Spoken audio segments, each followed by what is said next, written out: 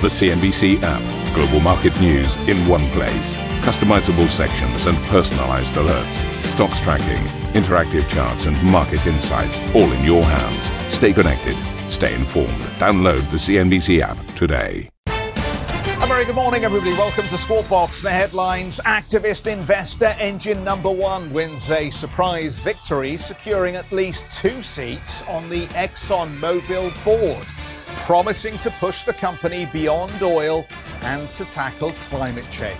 We're looking forward to welcoming the new directors, Greg Goff and Keisha Atala, to the board, and look forward to working with them constructively, collectively, and look forward to helping them understand our plans and then hear their insights and perspectives. Shell is ordered to cut greenhouse emissions by 45% by the end of the decade in a landmark legal case that could have big ramifications for the energy industry.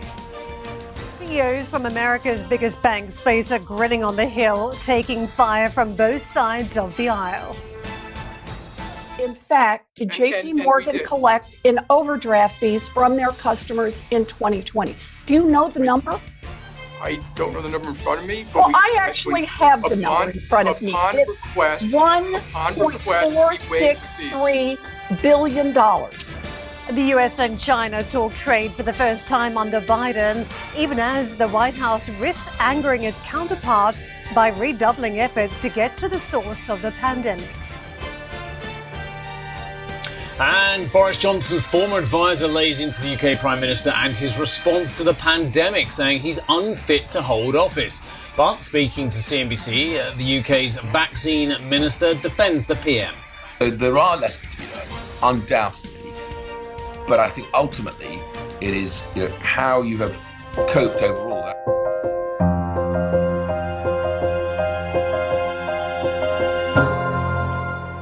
So let's circle back to that headline story. 3 of the world's largest oil companies now face growing pressure to do more to tackle climate change after a day of boardroom shakeups, shareholder votes and courtroom decisions. First, a small activist investor has won at least 2 board seats at ExxonMobil following a long-running dispute over its future strategy. The hedge fund, engine number one, vowed to push for clean energy solutions, saying fossil fuels pose an existential risk to the business. Speaking to CNBC, the CEO, Darren Woods, said he understands why many Exxon shareholders want to see the company focus on reducing its carbon footprint. With over 3 million, almost 3 million shareholders, it's not surprising we've got a pretty wide range of views that were expressed. Many supported the plans that we've put out, the work that we're doing to improve the earnings and cash flow capacity of our business, as well as the work we're doing to help advance the company to a lower carbon future. And today we heard some of the institutional shareholders communicating a desire for ExxonMobil to further these efforts. Woods also vowed to listen to engine number one representatives on Exxon's board. I look forward to continuing to work with the new board members and our existing board members to help drive the plans forward, the strategy that we've got. And of course, as things evolve, we'll continue to test that strategy and our plans and adapt those to the progress that the world's making and society's making in this transition. And there's more. Elsewhere, more than 60% of Chevron investors backed a plan to lower emissions. However, the proposal does not require the company to outline the size or timing of the cuts. Chevron vowed to carefully consider the vote, whatever that means. And a Dutch court has ordered Shell to make deeper cuts to its greenhouse gas emissions, ruling in favour of a challenge to the business group filed by a group of climate campaigners. The company must now lower emissions by 45% by 2030 compared with 2019. Shell said it will appeal the ruling. Karen, Jeff, there are so many aspects to what's happened at Chevron, at Shell, at Exxon as well. And we can't hope to cover all of them. But look, let's lay our cards out on the table early on.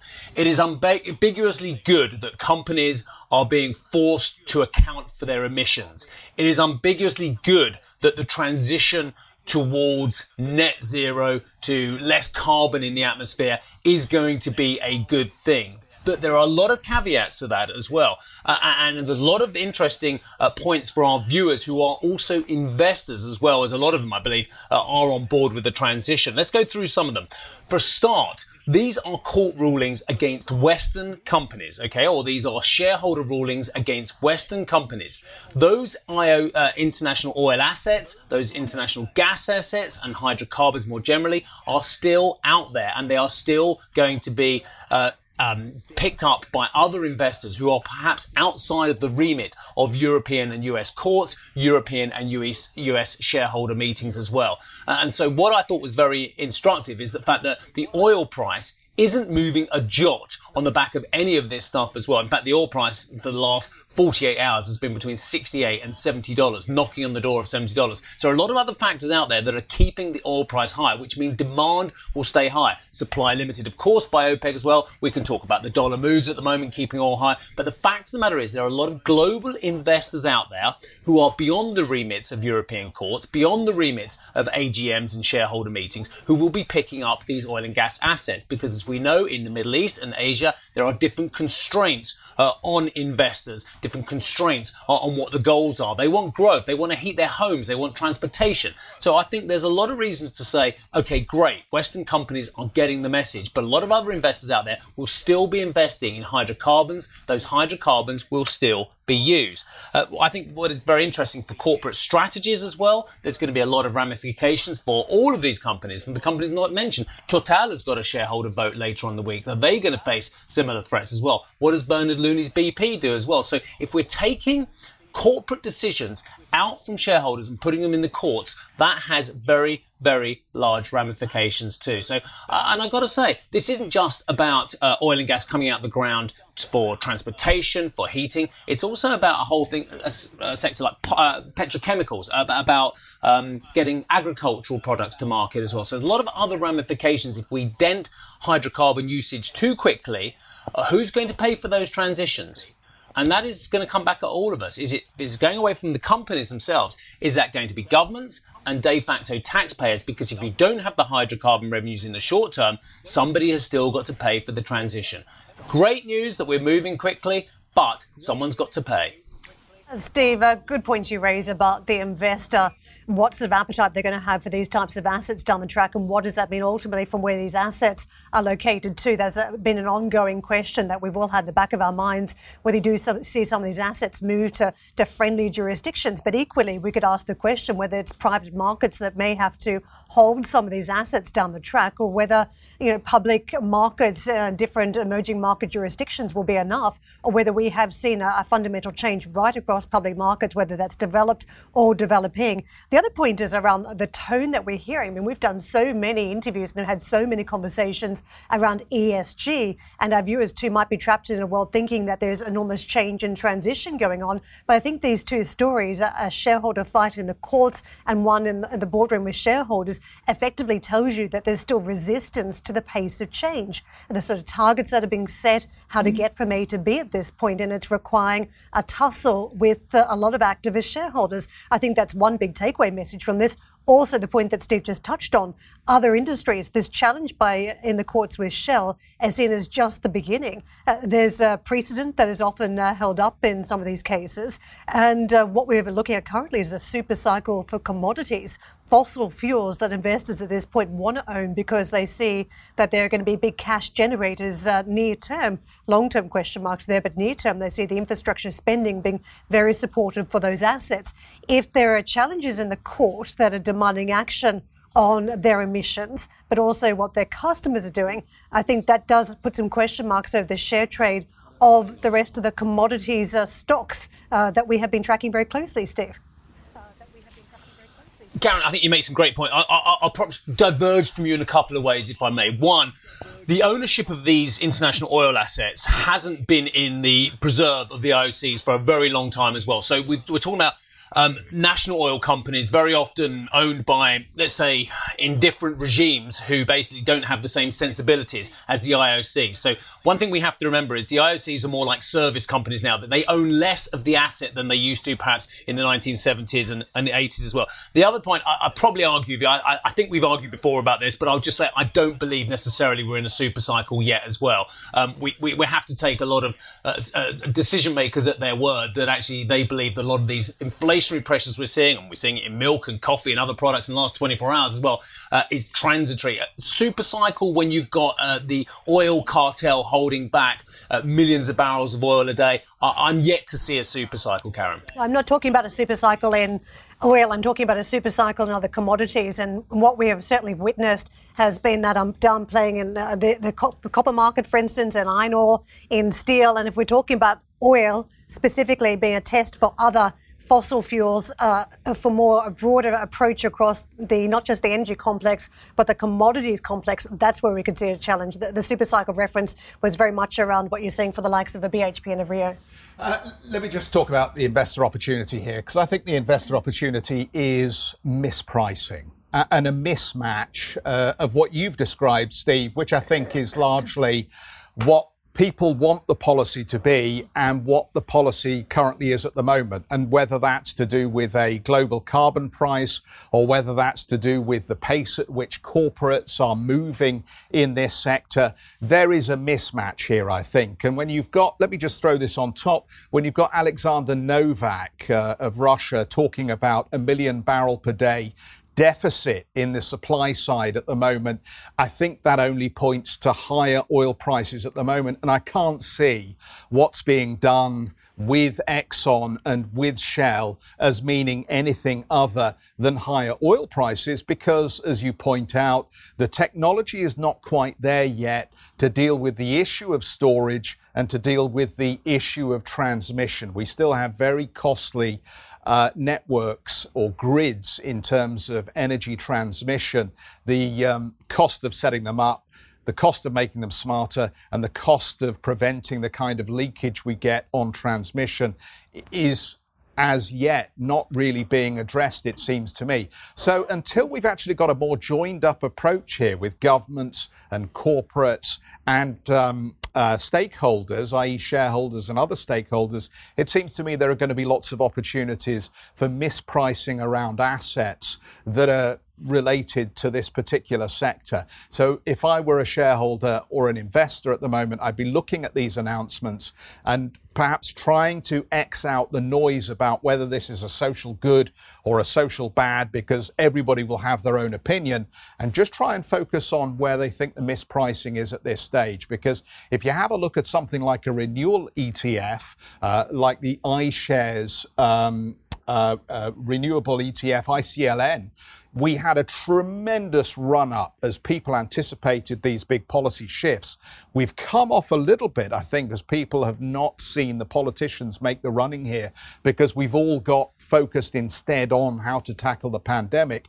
But I think it is just worth bearing in mind that these assets have come an awful long way at a stage where, quite frankly, as has been pointed out, there aren't that many great alternatives at the moment to putting carbon-based substances into plastics and other petrochemicals that are still vital, I think, for keeping the global economy running. We're going to circle back to this, no doubt, throughout the programme. Your comments always welcome, of course. While we're on this subject, shares in Ford rallied after the US car maker said it will boost its effort to roll out more electric vehicles. The company has vowed to increase EV spending by a third and says it plans to electrify 40% of its global volume by the end of the decade. In its first investor day under CEO Jim Farley, the business also said it expects to increase revenue to $45 billion by 2025. Still to come, plenty of noise around the CEOs of Wall Street's biggest banks as they get grilled on Capitol Hill. It was uncomfortable viewing at times. We'll show you what happened when we come back.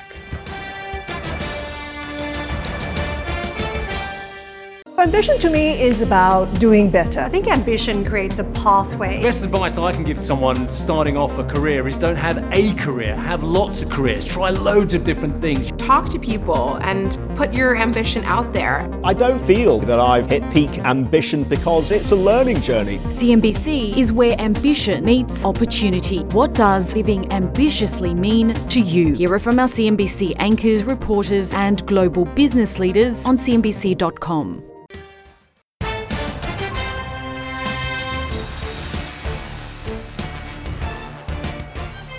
Welcome back, everybody. Just a line coming out from Credit Suisse this morning that I think it is worth giving you, given how much time we've spent talking about some of the hits that Credit Suisse has taken as a result of the Archegos story and the Greensill Bank story. Credit Suisse, in a first quarter regulatory filing, telling us that FINMA has imposed, this is the Swiss regulator, has imposed a temporary add-on of 5.8 billion Swiss francs or $6.1 billion to the group's credit risk-weighted assets in relation to its exposure in the US-based hedge fund matter. That Archegos, clearly just worth bearing this in mind, because those assessments of risk-weighted assets critical to how the bank thinks about its capital levels and about what action it takes in terms of reining in risky lending at this point. So just to take on board the fact that FINMA is insisting they take on this additional burden at this time on their risk-weighted assets. Let's talk some more about the banks. It never seems that we're far away from issues with the banks these days, does it? The CEOs of America's largest banks were grilled by lawmakers on Capitol Hill on Wednesday. Executives were asked about shareholder activism, diversity, and their climate policies. The Senate Banking Committee also quizzed them over how helpful lenders have been to consumers during the pandemic. The Massachusetts Senator Elizabeth Warren sparred with JP Morgan CEO Jamie Dimon over his bank's approach to overdrafts at the height of the lockdown. Mr. Dimon, how much did JP Morgan collect in overdraft fees from their consumers in 2020? Well, I think your numbers are totally inaccurate, but we'll have to sit down privately and go through that. These are public numbers. And I also want to point out we did not overdraft. Can you just answer my question? How much did JP Morgan collect? How much, in fact, did JP Morgan collect in overdraft fees from their customers in 2020? Do you know the number? I don't know the number in front of me, but I actually have the number in front of me. It's $1.463 billion. We waived the fees for customers upon request if they were under stress because of COVID. But you can fix that right now. Mr. Dimon, will you commit right now to refund the $1.5 billion you took from consumers during the pandemic? Elizabeth Warren there holding Jamie Dimon's feet to the fire. Octavio Morenzi is with us, the CEO of Opiumas. Octavio, what's your read on the appearances so far? Is any of this going to make an impact on the way the banks do their business? Absolutely not. I mean, I think this was just a bunch of grandstanding by some of the senators. They're pushing forward their pet projects and pet grievances and nothing other than that. I think it was a really vague hearing. It went in all sorts of directions. It was unfocused, undisciplined. I was expecting more exchanges like that between Elizabeth Warren and some of the other CEOs. And I think you cut off that section just at the point where Jamie Dimon says resoundingly, no, I'm not going to give the money back, which I thought was maybe the highlight of the hearing. I think it just sort of went all over the place and people just had a grab bag of different issues and grievances they wanted to air, and that was about it. It wasn't terribly interesting. And I do hope that no policy comes out of a hearing like this. I would find it hard to believe that it would. Octavio, even as you say that, the producers are now having another look at that edit just to see whether we need to add that comment back in. But just away from some of the touchy-feely stuff that I think you're suggesting is not going to have any particular impact, I think there's a bigger question about whether the banks have been too hasty in writing back the provisioning they made in anticipation that the pandemic would cause loan losses. it didn't seem to me that topic really got addressed at all at this point, but it does seem central to whether, as we go forward and start to see some of the fiscal support programs fade out, whether actually the banks are going to see that cliff edge of impairments. Well, you're absolutely right to ask that question. And bear in mind, so many of the risk models that the banks have in place are not really tuned for a kind of pandemic scenario. So they got it absolutely wrong during the pandemic. So they over-provisioned, as you rightly point out. They estimated we were going to have huge credit losses. And the reason really was that a large part and component of their loss forecasts are unemployment statistics. And unemployment looked really, really bad during the pandemic. However, people were getting generous unemployment benefits. And so you didn't see the kind of bankruptcies and insolvencies you would otherwise have seen with that high unemployment. And so banks were sort of caught wrong-footed. They said, well, things didn't go as bad as we thought, and now we're okay. But it's a good point. I mean, perhaps now these bankruptcies will come as this sort of stimulus gets pulled back. But it seems that unemployment is going down. It looks like things are under control, and the banks really have come out of this swimmingly. Bear in mind, if you look at things like charge-offs and write-offs, let's take credit cards, it's really at a very, very low level, almost historic lows in terms of the charge-offs they had on their credit card portfolios, which is perhaps the most sensitive portfolio they have in terms of lending. So they got it wrong during the pandemic. Maybe you're right, they're going to get it wrong now that things have improved. But I think they're probably on the right side of things now. It looks like things are getting better, and all these write-offs and losses they thought were going to come are not going to materialize.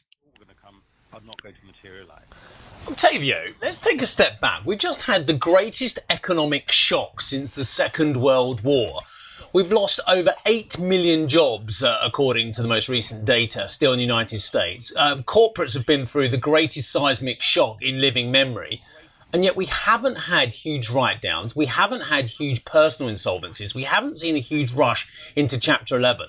It begs the question, have we created a load of zombies because of low interest rates in the United States? And actually the problem still awaits us.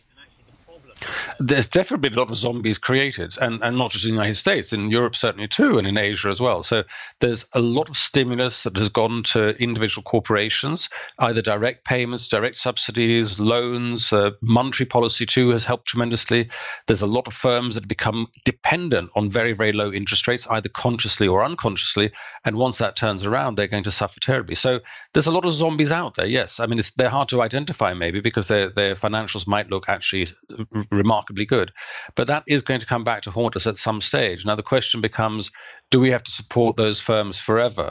And sometimes these kind of stimulus programs have a tendency to be put into place on a temporary basis and then just survive forever as you start to realize, well, if we take this back now, things are going to get a bit ugly.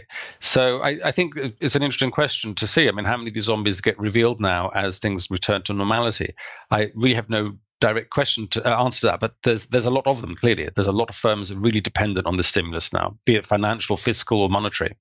Octavia, if I can switch from the credit profile side to the expenses side and the ramifications of this hearing, because what was also raised by the Democrats was this theory of banking deserts, where there are areas of the economy now just not serviced by branches. You've seen such an enormous retreat, and really the only one that jumped out was Wells Fargo maintaining a branch in any of the 44 counties that have been flagged up as being at risk from branch closures. What do you make of the ramifications about the ability of banks to keep on closing more branches? And I think what jumps out to me, Wells Fargo was one of the most challenged performers here, and the others have clearly done a lot of work on bolstering profits on the revenue and expense side. Well, I thought the CEO of Wells Fargo got off fairly easily overall in these hearings. We didn't hear too much from him. That was the one time he really jumped into the action and had something to say. I mean, I think the technology is there at this stage and has been for some time to make a bank branch totally obsolete. So you really don't need a bank branch at all. I don't really know what people go to bank branches to do anymore. I mean, do they stand in a queue and withdraw cash at the counter from the teller? I don't know. I mean, there is really no reason to go into a bank branch at all. So we see this throughout the world. They decline in bank branches. They simply aren't as important. They were basically used by banks, or are used now, as a way of marketing, of showing the presence of the bank and attracting assets that way. But there's no need to go to a bank. You can do all of it online very, very effectively. And certainly that's what we saw during COVID. So I'm not sure why we need bank branches or why that's such a serious policy issue. I mean, we can reduce them quite easily and it won't affect your life at all. I also want to bring up ESG. We started out the program talking about the challenge from activist investors to big oil and through the courts and also through the boardroom. But ESG also came up as politicians were pressuring the banks about what they're doing on diversity, on lending to major oil investors as well. And one particular case brought up was why they will not fund development around Alaska, but still have huge relationships with the likes of Saudi Arabia and major oil investors in that country. What did you make of the pushback around ESG, and do you think there are ramifications for lending standards down the track? Well, I think what I find interesting about those exchanges is basically that these members of the Senate are trying to push forward and get the banks to implement the climate policy that they would like to see. Now, the fossil fuel industry is a perfectly legal industry. There's nothing illegal about lending to them or financing them or doing IPOs for them or things of that sort. So if the US Senate and the US Congress wants to say that should be illegal to finance that kind of activity, and the activity itself should be legal, they are the people to do that. And it seems strange to me that they want some other part of the private companies to implement their climate policy for them. They are the ones who set policy. They can set policy if they have the votes in Congress to push that through. It's just a reflection of the fact that they don't have the votes, and certain members of the Senate are now trying to get banks to implement their ESG policy for them, their favorite ESG policy. So it's a bit of a weird situation where it's sort of a declaration of impotence. I can't get this done within the Senate or within the Congress, so I want you to do it for me. It's a bit odd. Now, are we going to see sort of higher risk levels there? I think banks will look at the financial risks involved in lending to fossil fuel companies and take that into account. But I don't think there's going to be an extra tack on for ESG companies. Brilliant line. Declaration of impotence. Octavio, thank you so much for being with us. Good to talk this morning. Octavio Morenzi, the CEO of Opimas. While we're on the banks, HSBC has announced it will exit the US retail banking sector as part of its broader pivot to Asia. CEO Noel Quinn said the lender, quote, lacked the scale to compete. The British bank said it would retain a small physical presence in America, which will be used to deal with its wealth management business. Thank you for listening to Squawk Box Europe Express. For more market-moving news, you can head to cnbc.com. Or join us again on the show with Jeff Cutmore, Steve Sedgwick and Karen Cho, weekdays on CNBC.